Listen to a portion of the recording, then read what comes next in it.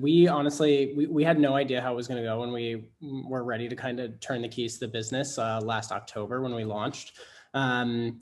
So the initial plan was like launching on Facebook, Instagram, as well as paid shopping and search. And when we turned the business on, we pretty quickly realized that we had budgeted incorrectly in a really great way. We were acquiring customers at kind of pennies on the dollar from what we anticipated. That led to a whole slew of challenges on the inventory management side of things, supply chain management side of things, but was honestly a really exciting development. We basically found that we were acquiring customers at around $25 a pop when we first turned the business on, and we're really able to sustain that through kind of Q4 and peak season of 2020 and 2021. How did Gymshark win 2020? Consumer research. They worked with a test to learn more about their audience's changing habits, then pivoted their business to meet those needs. Visit askatest.com/D2C and use fast, accurate consumer research to get ahead. It's growth without guesswork.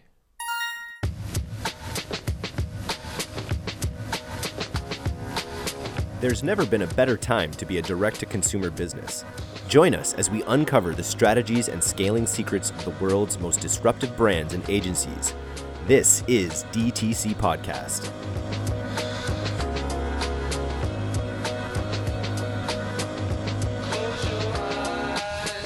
Hello and welcome to D2C Podcast. I'm Eric Dick, and today I'm taking a deep breath of fresh air with Eric Nair and Michael DeSantis of Canopy, the world's cleanest humidifier. Now, Canopy believes that your home should make you healthier, and it shouldn't take ugly appliances or hassle to create a space that works for you. They've also really re-envisioned the humidifier in a way and tied it to skincare in a really excellent way that I'm eager to talk about.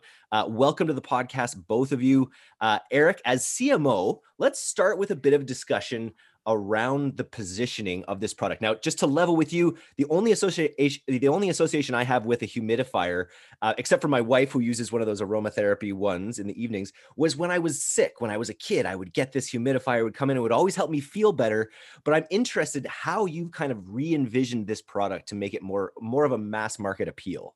Yeah, absolutely. That's a great question, and it's not surprising to us and to me that that is your specific experience, Eric, with humidifiers. When it comes to building the positioning and understanding how we wanted to position this as we brought it out to market, we did a lot of what we're actually doing right now, which is just talking to people about their experiences with humidifiers, how they've used them and interacted with them throughout their lives, both like when they were kids and now like sort of as adults. We talk to people who are more like single type people who, are thinking in terms of like building a great routine for themselves. We talk to parents who are thinking about their families and the health of their babies and children as well. And so, as far as building the positioning is concerned, it really came together pretty naturally in the sense that when we started to explore what the benefits of humidifiers are sort of across the range of wide benefits that they have, we found that, the benefits for the skin are real. And there is a lot of science there that backs up that having your home, the ambient environment in your home at an optimal relative humidity level, which the range for optimal humidity for the skin and for the health is between 40 and 60% relative humidity inside. And we learned that having the humidity at those levels actually has real legitimate benefits for the hydration and therefore the health of the skin. And if you sort of were to do a quick Google search before Canopy, you would find influencers and editors and celebrities who talked about, running a humidifier religiously day and night. And they talked about it as a skincare product and something that they did as part of their skincare routine. And, so my background is sort of deep in beauty brands. And then in the past few years, as that space has really converged with the wellness industry. So sort of beauty and wellness are living much closer together now as sort of like one big category, whereas beauty used to be thought of as like sitting much closer to fashion. So, what I had seen over the past few years was a lot of beauty brands making an attempt to sort of add on a wellness angle to their positioning. So, brands who had always been beauty brands saying, okay, well, we're not just beauty, we're also wellness, and we're thinking about you holistically and how you take care of yourself in general. And what feels so exciting to me about the opportunity with Canopy, and did, back when we were first sort of starting things, is that we are truly a brand that sits at the intersection of beauty and wellness, which is where and how consumers are thinking about their routines now in a modern sense. So when it came to positioning it, it was really about understanding people's current interactions with the category and how we could best communicate how Canopy humidifier was going to solve the pain points that people have. And then also there's of course a huge education component for the majority of consumers out there who don't know the amazing benefits that increased humidity can have for the skin, getting a lot of education out there about how that works and what they should expect to see and feel when they use the product. I love it just in terms of solutions because it's just further closer to the root causes. Even like makeup and different skincare things, you're putting things on topically, but when you're actually changing your environment to have more, humidity, it's just getting a little bit closer to that broad sense of holistic wellness. And it seems like you really nailed it. And then you've also reinvented the product itself by going after some of the pain points of maybe those aromatherapy machines, or of my association with that one big unit I'd have for when I was sick. Can you talk a little bit about how you sort of evolved the product to really sort of reinvent the humidifier? Absolutely. So, we really thought about every single pain point that existed with humidifiers. And I should even take a step back and say that humidifier is a category where there really hasn't been much innovation or change in the category, really, really ever. So most of the devices that you see out there are legacy technology without really any innovation for the modern consumer. So a couple of the features in the feature set that we feel are kind of the most innovative is number one. Most people are used to seeing mist coming out of humidifiers. So ultrasonic humidifiers are a very common type of humidifiers where that sort of chimney of mist or steam comes out of the top of the humidifier. And what most people also don't know, and I didn't know, before joining up with Canopy, is that anything that's in the water basin of the humidifier, so any dissolved solids, metals, dust, bacteria that's in that water, is actually just being spit out into the environment with that mist that comes out of the ultrasonic humidifiers. So, with the movement around not just beauty, but also general health and wellness being, okay, let me understand what's in all of my products. Let me understand, what I'm putting into my body. This doesn't jive with that idea of sort of clean, if you think about it. So the Canopy humidifier uses a different type of technology called evaporative technology, where you don't see any mist coming out of the humidifier, which I should also add from a marketing perspective is a big point of difference that we've really leveraged. We think of ourselves as leading the no mist movement in humidification.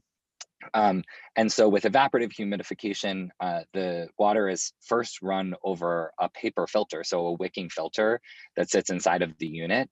And then it's evaporated as invisible vapor as a fan blows. It's the water is evaporated into the air. And so the filter is catching all of those impurities and bacteria and any dissolved solids that I talked about that might be in the water, so that they're not being released into your air.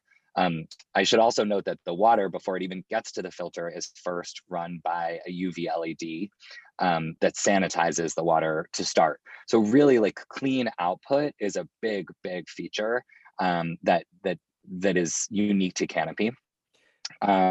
This really speaks to me, first of all. Like, my wife, sorry to interrupt, but my wife has one of those, the cheaper sort of humidifier units, or the aromatherapy units, and the way it just pumps out steam, like sometimes it smells a little mildewy along with the jasmine or whatever's in there, and I'd be walking by, it's blast me in the face. It felt a little like oppressive. So this idea of just having it be really ambient in the background is something that, as a consumer, it like spoke to me as one of your first main selling points. I got it right away.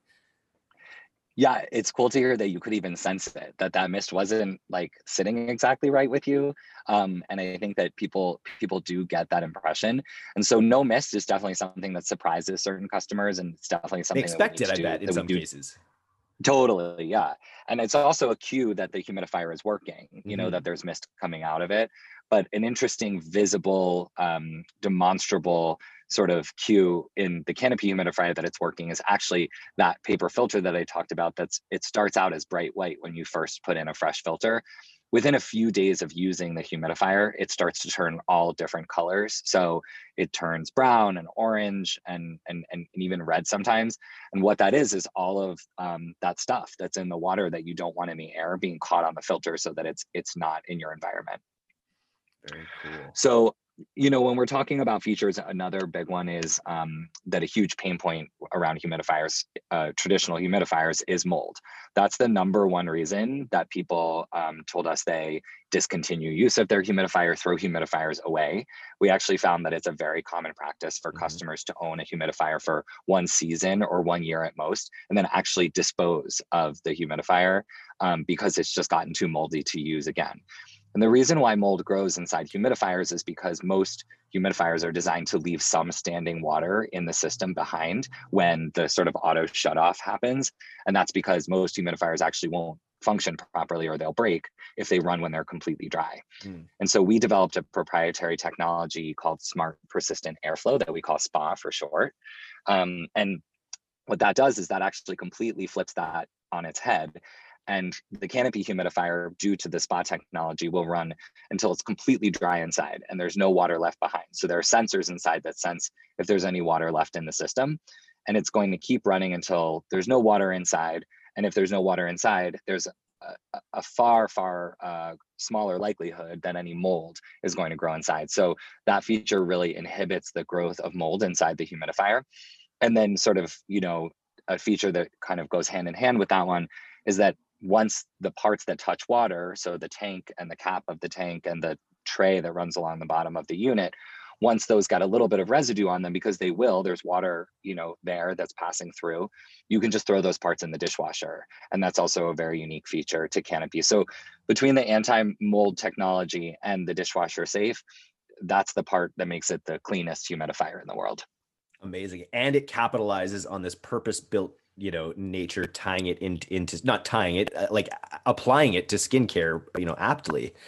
That must have been a powerful association. So how did you know, how did things, Mike, let's talk a little bit about acquisition. You've got this product that is sort of reinventing this category. You've got a custom design. You've got these, I'm just looking at their website. Even that idea that it's dishwasher safe is very well communicated in your website. How did actual acquisition go when you brought this to market via ads? Yeah, so great question. We honestly, we had no idea how it was going to go when we were ready to kind of turn the keys to the business last October when we launched. So the initial plan was launching on Facebook, Instagram, as well as paid shopping and search. And when we turned the business on, we pretty quickly realized that we had budgeted incorrectly in a really great way. We were acquiring customers at kind of pennies on the dollar from what we anticipated. That led to a whole slew of challenges on the inventory management side of things, supply chain management side of things, but was honestly a really exciting development. We basically found that we were acquiring customers at around $25 a pop when we first turned the business on, and we're really able to sustain that through kind of Q4 and peak season of 2020 and 2021. What do you attribute that to? I honestly think it's product market fit. That's my 2 cents on all of this. I think that we took a legacy product and brought it into the modern direct consumer ecosystem, right? There have been so many products in the past that have been, okay, we have this legacy industry. We're going to update it and upgrade it and put it in a nice and shiny box. We did all of those things, but we also took an ugly old appliance and turned it into something that's nice and approachable and that you actually want to display in your home. We've also spoken to people who they take their humidifier and they throw it in the corner of their house because they really don't want anyone to see it because it's kind of this gross old appliance. And honestly, speaking directly to the people who are humidifier users and evangelists already, right? To Eric's point earlier, we knew that skincare enthusiasts and beauty enthusiasts were using humidifiers regularly. There's just no one talking to them directly. It was just legacy brands selling a very utilitarian appliance, and us wrapping that up into a millennial direct consumer brand really hit. And when you were budgeting, around $25 cost per acquisition, what were you thinking they were going to be? How far off were you? Were you thinking it was going to be hundreds of dollars? We were thinking it was going to come in around $50. Around $50. So Yep. bank error in your favor, and it's maintained is what's even more amazing. Correct. I will say there's seasonality to the business to the humidifier business. So what we see on our side of things is in September, October, depending on like when the seasons start to change, we start to see humidifier interest really like ramp up. And then from November through March, people are purchasing humidifiers like crazy. We kind of got through holiday of 2020, we were all ready to like take a collective breath and be like, okay, that was really exciting. We killed it. And it didn't stop. Like it kept going through January and through February, and really only started to like slow down in March, which was exciting. Continued to lead to some supply chain issues, but once we are officially back in stock, so you can now go buy Canopy on the site and get it delivered within a few days. But we were working through that challenge the entire time. It was pretty exciting.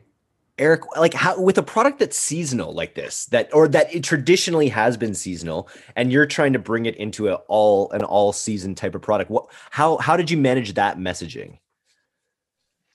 Yeah, so we're honestly still right there, right? It's now just really starting to get hot in most of the country, and so we're going to be testing a lot of new messaging over the next couple of weeks and months that we're really excited to get out there, because I do think one of the core elements of what has hooked customers and gotten people to listen to us is that we do have some education and information to offer people that they don't already know, that they haven't heard before, about the hydration of the skin and how humidity affects that. I think a lot of people are also either uninformed or misinformed about what types of skin issues people, encounter over the summer. So we've found, first of all, crazy statistics that, human beings spend about 93% of their lives indoors, which is scary, but I can totally see how it's true. And use of air conditioning during the summer is a major culprit of indoor dry, stale air. And so the use of the humidifier, if your air conditioning is on, is still extremely important, and sort of ladders up to that really strong routine that the avid skincare consumer is looking to get. And also, summer can be a time for dry skin in general because of other factors, using sunscreens, being in the sun, drinking more alcohol, and being less hydrated generally. So using a humidifier, whether it's for your skin or for the other benefits like, alleviating allergies, is actually just as important in the summer as it is in the winter.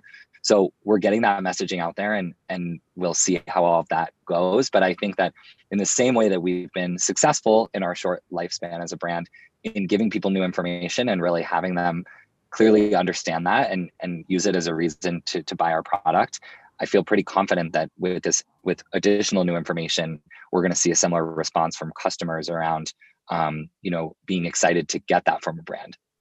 I was thinking of, you being in Boca Raton, Michael, like the Humidex must be off the charts there, and it is quite often, but your point about air conditioning just makes everything so dry, no matter how humid it is, sometimes outside, that would be something to work into the marketing as well. That's very interesting. I wanted to ask, we have some avatars here. You have some avatars of the kinds of people who buy these products for those reasons. Michael, on the ad side, I wanted to ask, how integrated are those avatars and those angles into your Facebook ads, for instance? Yeah, for sure. So as it currently stands, a majority of our messaging is directed towards that skincare consumer. And over the course of the next few months, we're really working on, we're rolling out an entire summer influencer campaign that's going to focus on a lot of the topics that Eric just mentioned. How are we, messaging the benefits and importance of continued use of humidifier during warm seasons. And then even beyond that, we're going to be taking steps into speaking directly to new and expecting parents. Believe it or not, humidifiers are one of the top things purchased by a lot of parents on their baby registry. And a lot of parents are put humidifiers in their baby's room, expecting parents put it in their room. It's a great add to the skincare routine. So there are a lot of changes and modifications that might need to be made if you are pregnant or expecting a baby. So those are all big benefits. And then I guess as we I think an interesting piece of the pie is going to be as we kind of expand the marketing funnel and start to hit new channels, i.e. Pinterest, TikTok, et cetera, kind of tailoring the messaging to the types of people that are on those platforms specifically, so that we can kind of hit those people where they are and where they're spending a lot of their time. So we're working on rolling out that messaging right now. It's not like fully integrated yet, but we're pretty excited to launch that. Very cool. Now, let's talk about your model a little bit here, because I went through the funnel a little bit earlier, looked at a product, looked at the options for subscription, which I think is obviously such an attractive aspect of what you're doing here, because you're trying to build something that becomes a part of someone's life that they're not going to throw out in 3 months. And that they're going to, continue growing with. What have been the biggest challenges with your subscription model? And Mike, if you could just describe your subscription model a little bit to start. Yeah, for sure. So Canopy offers, we currently have 2 active subscriptions. When we initially launched, we only had 1, but you can buy Canopy in essentially 3 separate ways. One is a standalone purchase of a Canopy for $150. Our 2 subscription offerings give you the ability to essentially take $25 off in exchange for signing up for a subscription. Subscription offering 1 is filters. So every 6 weeks, we'll bill you another $10 and ship you out a fresh filter. So that way you can keep your canopy running. By that time, most people need to toss their filters out, depending on the makeup and chemistry of different people's waters and home environments. It could be 4 weeks, it could be 8 weeks, but 6 weeks kind of feels like the sweet spot on that end. And then in February, we rolled out a aroma plus filter subscription option. So one thing I don't think we went too deep on just yet is Canopy also doubles as a fantastic aroma diffuser. So we actually have on the top of the canopy in the grate, there's a little puck that you can slot on to the top of your canopy and drip essential oils onto. And the canopy will really lightly diffuse that scent throughout the room, which a lot of customers have really seemed to enjoy. It's definitely our more premium subscription option, but for $25 every 6 weeks, we'll send a new filter as well as 3 aroma kits or 3 essential oils. And Eric has been working really extensively on kind of building out a partnership network. We launched our aroma plus filter subscription in conjunction with our Open Spaces partnership in February. And currently on the site, we have an active partnership with the SIL. So if somebody signs up today, goes and checks out for a canopy with aroma and filter subscription, they'll receive a canopy with a set of SIL aromas in the box.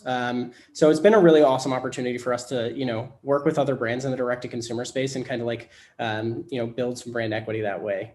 As far as like challenges on the subscription side of things go, I think that the most important thing to caveat here is subscriptions are the gift that keep on giving, like for sure. And the other piece of the puzzle is the nice part about a canopy from a business perspective, at least, is if you are not replacing the filter, you essentially can't use the canopy after an extended period of time, right? Like the filter is going to degrade to the point where you really need to replace the filter. That's how the machine works. And that's honestly how we're able to bring all the benefits that Eric brought to the mentioned earlier to the table. So, there is, I guess, like some challenges around articulating to customers, hey, here's the experience and here's what it looks like. When you put the filter in and you go to change your water a couple days later and you notice that the filter has changed colors, that means it's working, right? So like there's definitely a messaging challenge around like, how are we articulating that to the customer? How do we make sure that they understand that this is not a sign of something going wrong? In fact, this is a sign of something going very right. So that's one interesting piece of the puzzle. The other side that we've kind of run into, and I don't think we mentioned this in too much detail, but we essentially stocked out in October and got back in stock in April of this year. So we were playing from behind for a really long time, which basically meant like we were taking pre-orders, containers of canopies would land and we would get them out the door right away. So challenges on our side were operationally managing that subscription process to make sure that their reorder date was tied to the fulfillment date, right? So like that created a whole slew of issues. And what that also means now, which is a slight operational challenge, it's fine. We have visibility into it, but we have days where a ton of orders drop into our system because that was the day that the container came in 6 weeks ago, and we need to now replen all of those people. So those are some kind of like more tactical business challenges. I think a little bit further upstream is there are definitely like technical challenges associated with implementing subscriptions, especially the more complicated they get. And it might not sound that complicated for an aroma plus filter subscription, but when we're swapping out aromas every single subscription, managing all of those discrete cohorts, making sure people aren't getting the same aromas over time. Eventually, we want to offer people the ability to mix and match and pick what aromas they want. Right now, we don't really have that capability. Nope. We're working on it. That's a theme I see across the board with subscriptions, just that limiting options, especially upfront and maybe even long term, are gonna play in your benefit. Absolutely, and I think we're really excited. We've been doing a lot of work on our side of things. There's a really cool new app called Smarter that's rolling out. That's a fantastic subscription management platform. So we're excited to be kicking off with them. I think that their offering is a bit more robust and flexible as it pertains to building out like more complicated subscription offerings. We currently leverage Recharge, which definitely does the job. Like it gets the job done, but any customization that we need to do on our end requires dev time and like a bunch of turns on getting it exactly right. So we're definitely excited for a bunch of new people coming into the space that are going to kind of help bring the subscription market and like management process into a more like friendly direct to consumer space than it currently is. So with the subscription, like roughly, how many people are buying subscription off the top, and the people that buy the individuals, then you're going to set some CRM things to sort of educate them on how this is great, but you're going to see that the filter is working, it's going to get this color, and then you're going to need to buy again. Can you talk a little bit about how you manage that process? Yeah, absolutely. I mean, on the initial subscriber side of things, we're seeing about 75% of customers checking out with subscription, which is honestly fantastic for us. I think that people understand the value prop and why they need to be replenning their filters.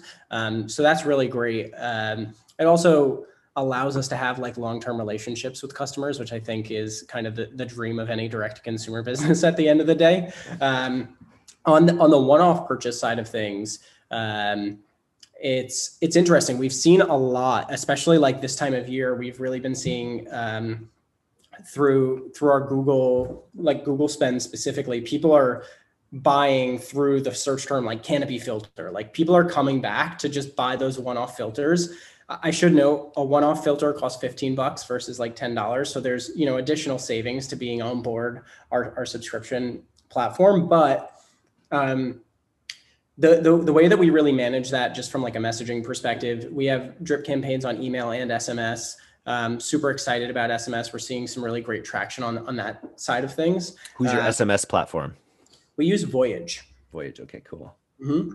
Nice. But it's been really interesting. And I think that now that we've launched this new sub, we're toying around with like, how do we go about building upsell funnels and push those people who purchase standalone canopies into a filter sub or into a filter plus aroma sub, and push those filter subscribers into an aroma plus filter subscription as well. Just awesome opportunity up and down the line. Love it. Eric, now, let's talk a little bit more about, Michael mentioned partnerships and how you've partnered with SIL. SIL is I should know this, but they're a big essential oil brand, I assume. Can you talk a little bit about how direct-to-consumer plants, actually? So say again?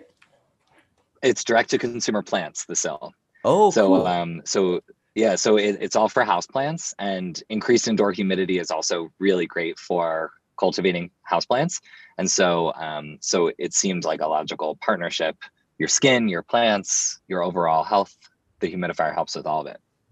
That's amazing. And it's all part of the lifestyle that people they imagine this unit sitting beside a plant in their apartment. You know what I mean? It's all part of that sort of holistic vision of overall health that you guys are working towards. It's really cool. Can you talk a little bit more about how you think about partnerships in general? For sure. Yeah. I think that, the number one thing that comes to mind for me when I start thinking about partnerships, which brands we should be going after to work with, is, again, I go back to how are we going to add value for the customer by launching a partnership with a given brand. Which brands can we partner with together to bring information to customers that they didn't have before? And of course, like there's a good brand fit that has to be there.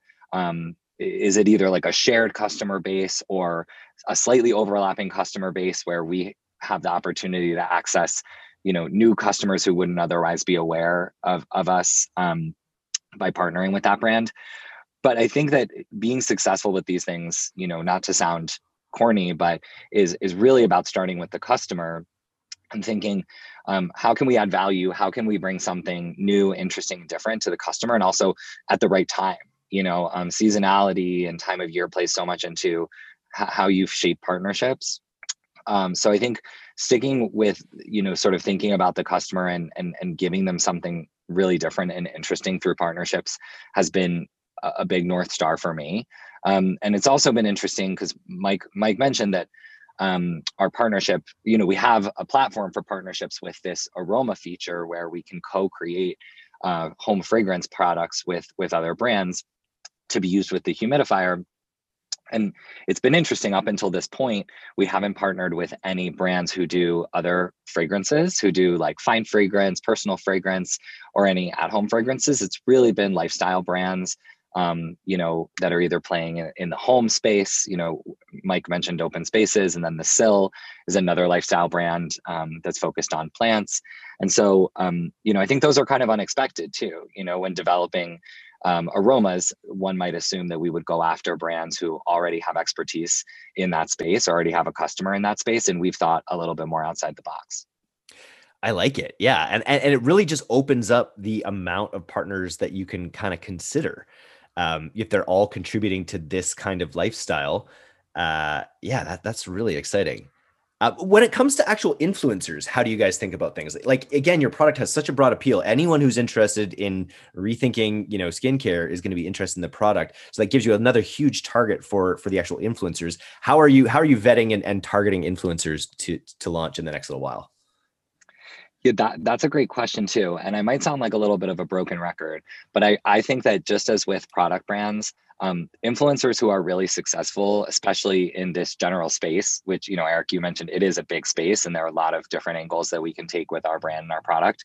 But I do think that people who are offering their audience information, right? Things that people didn't know before, really educating people and bringing in a unique point of view and perspective. Those are the people who, first of all, get me interested in following them, like in my own, feed. And also, I think those are the people that people really listen to. So, people who were already doing a lot of education, whether it's and I would say education with credibility, whether it be in skincare, in wellness. Now, as we start to think, as Mike mentioned, more about the new parents audience, that's a very influencer heavy space where people, I can imagine, I don't have a kid, but if I was about to have my first kid, I'd probably really want a lot of information from people who had already gone through it. So I really look first and foremost to see, does this person have an engaged group of followers who are engaging because the influencer is starting interesting conversations or bringing new education to the audience? And so that's how I really guide myself with that, because you mentioned that we have like a wide array of influencers or sort of categories of influencers who we could potentially work with. And then in each of these categories, between beauty and wellness and parenting, as I said, the influencer scene is big there. So there are a lot of choices about who we could partner with. So, we really look for people who will be able to tell our story and really want to partner with us to educate people about something that they might not have known about before. And again, you have rocket fuel here. You have a product that is, really stands alone. It's this thing. It makes your advertising, your CAC come in lower, and it'll also make the reads that your influencers give you more authentic and heartfelt. And I could see it having some big effects, because you probably have you done a lot of UGC in your creatives yet, or have you focused more on product and education in the actual ads, Michael?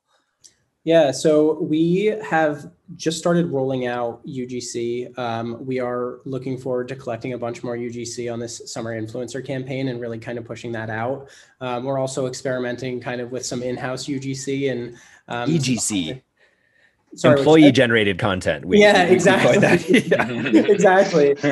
Which like I think could be really fun on, some behind the scenes stuff. I had a dream of like posting some videos on TikTok when we got a bunch of containers in and like had like 6,000 canopies land over the course of 2 days and just like shooting some of that stuff. But, I think that we're still definitely in the early stages of figuring out exactly how we're going to be implementing UGC across paid. We're super excited about it to date. And actually, I think the newsletter today was talking a little bit about just product in Facebook ads, like display product, like front and center. Our most successful creative to date has been just a picture of a canopy on like a beige or a green background, and people seem to really love that. So, we've gotten this far on leaning on the product, but we're really excited about kind of that expansion into UGC and figuring out how to make it work for our brand.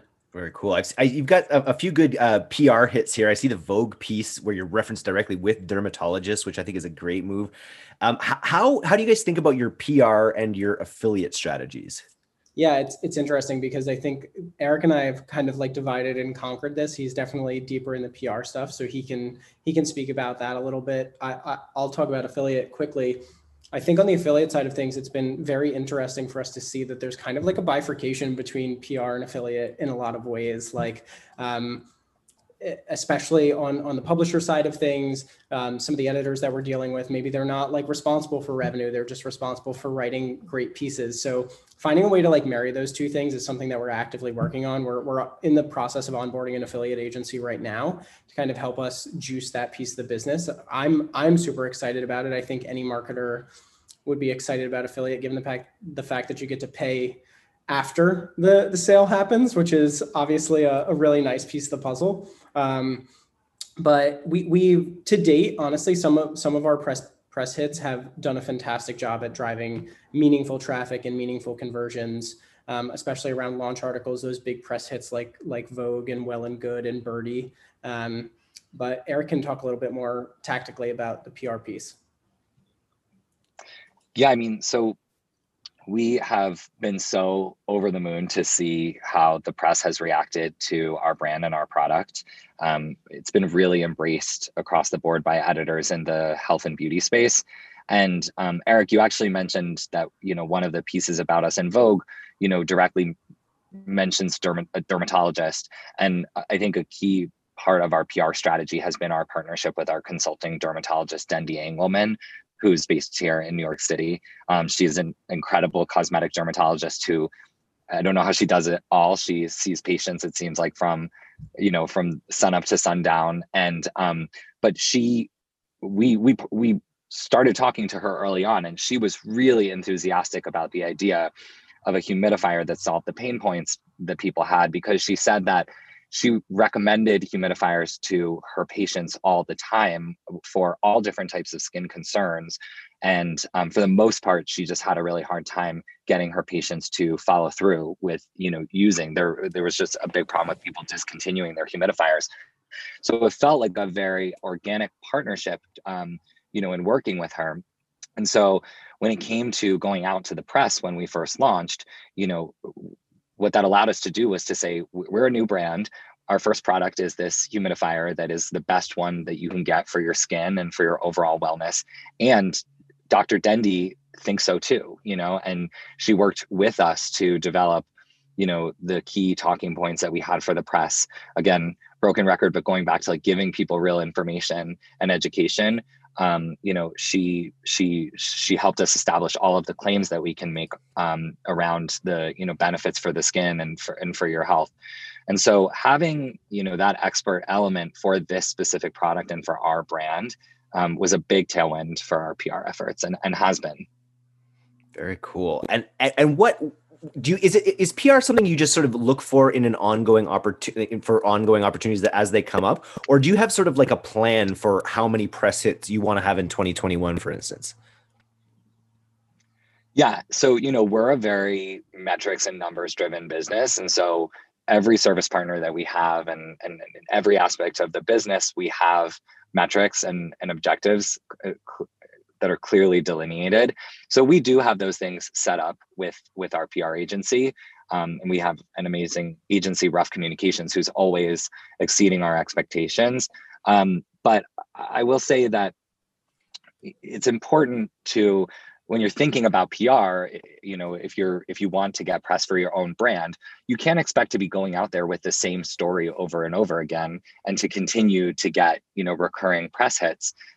Press, just like anything else, is, you know, and social even more now that social is so instantaneous, it's focused on what's happening in the moment. So it's important to like sort of frame your product and your brand in the context of what's happening in the world, what's happening in that season, whether, you know, it's with, you know, other pop culture things going on, or what's happening with the weather.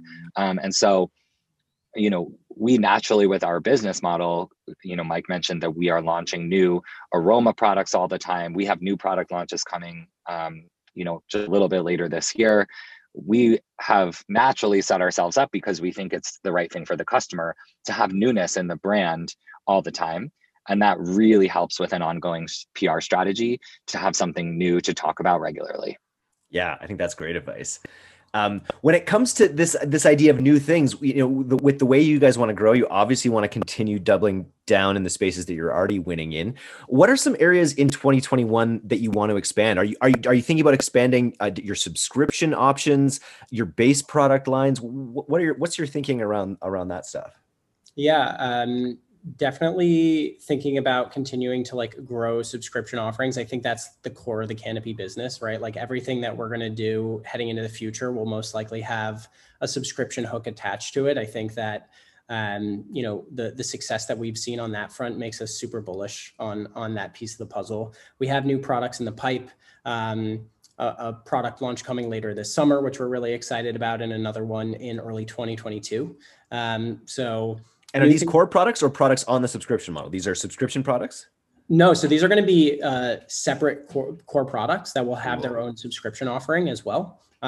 So our subscription model is going to continue to get more and more complicated. We're going to continue to add different types of subscriptions, which is one of the reasons we're looking to make a transition over to you know, a more robust subscription management platform. But we basically, the way that we see it is we want to continue to add new products to the product line that have their own standalone subscription, or that build off the existing subscription offerings that we already have in market.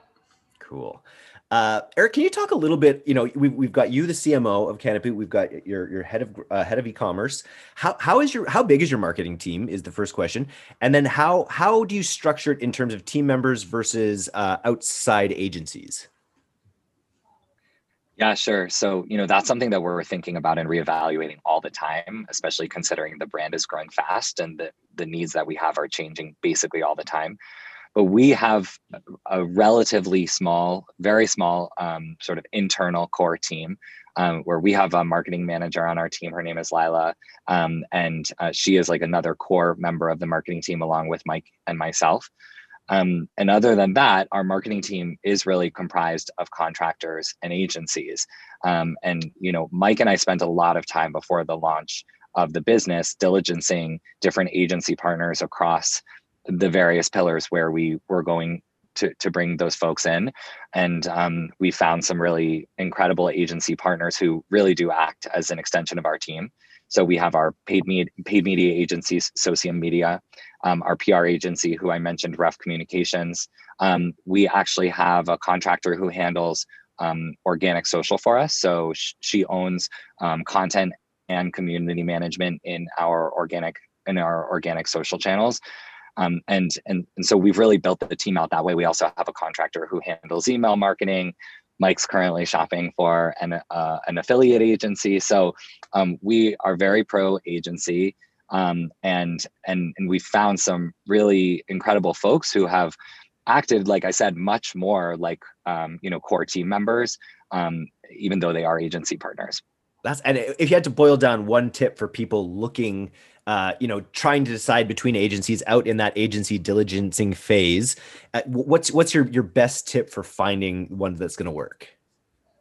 That's interesting. I'm going to give that one to Mike. Yeah. What do you think? Because I definitely went far and wide, and I scoured the landscape. I think that there is like some semblance of like commoditization across like paid agencies, right? There's a ton of them out there, a ton of them do great work. And I think it's really a matter of like finding the right team for you at the end of the day that really understands your brand, understands the key metrics that you're going after, and like are willing and able to embed themselves in your team in a really meaningful way.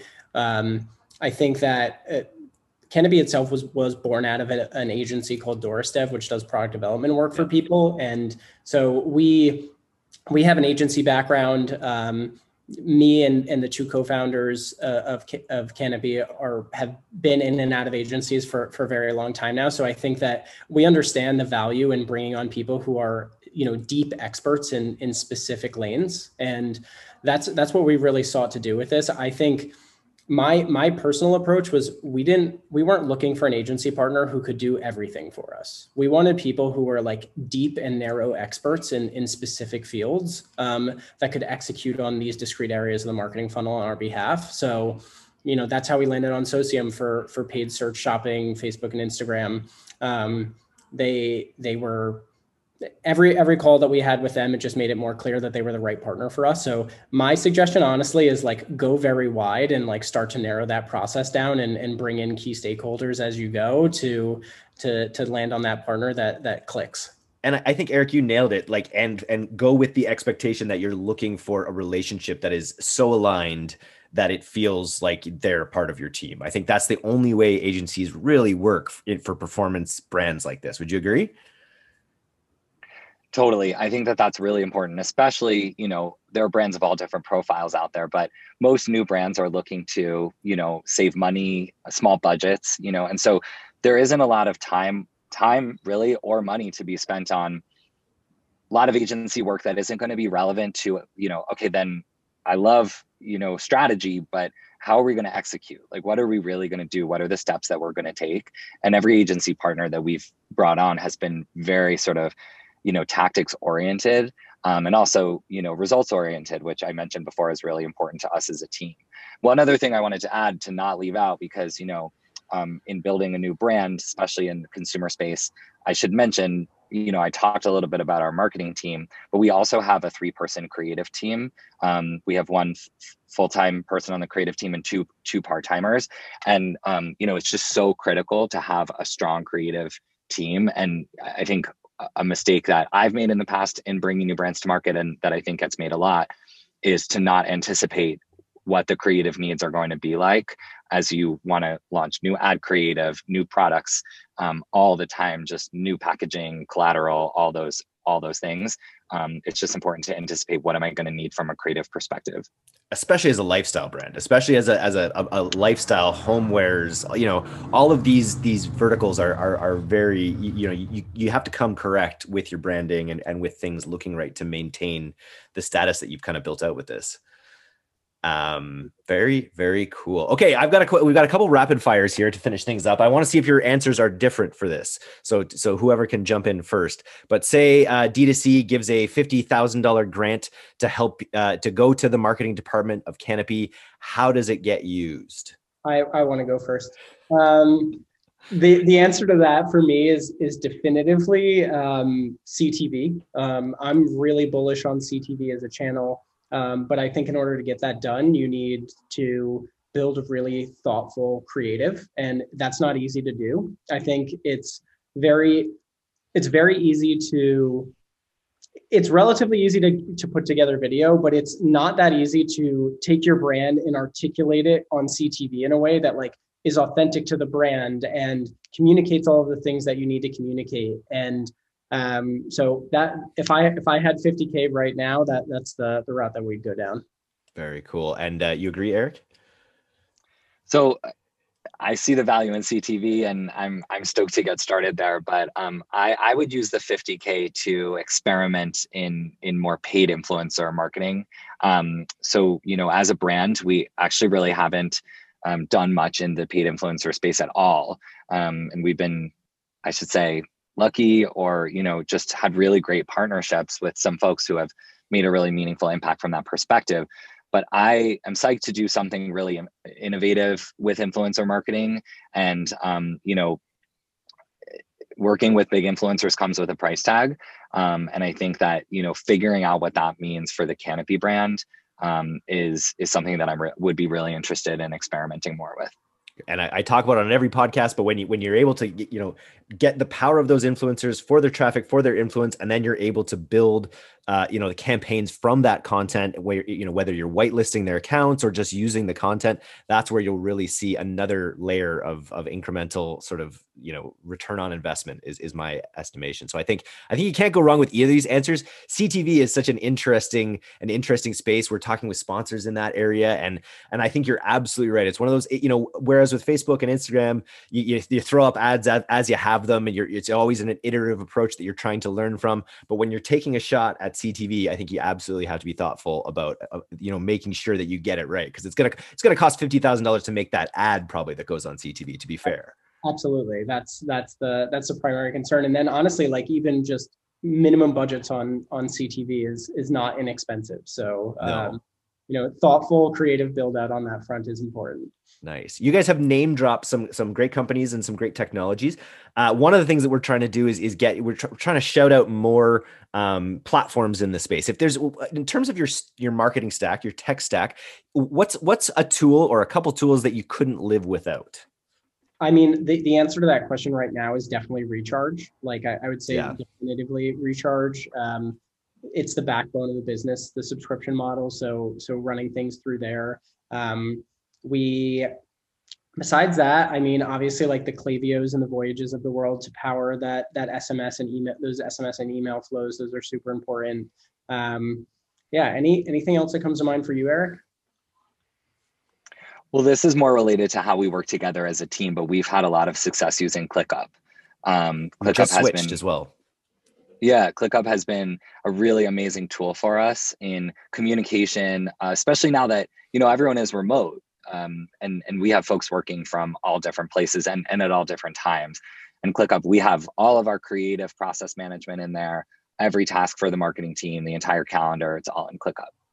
Love it. That's a great shout out. We're going to be chatting with them soon. Nice. This has been a fantastic interview. I want to thank you guys both for coming on today. If people want to learn more about Canopy, give us the URL. Tell us how they can get in touch. For sure. Yeah. You can go to getcanopy.co. That's the best place to check it out. Instagram handle is @getcanopy. Yeah. Eric? @get.canopy. @get.canopy. The dot. Yeah. The dot. Yeah. I always forget about the dot. But yeah, both of those places are great. You shoot us a DM.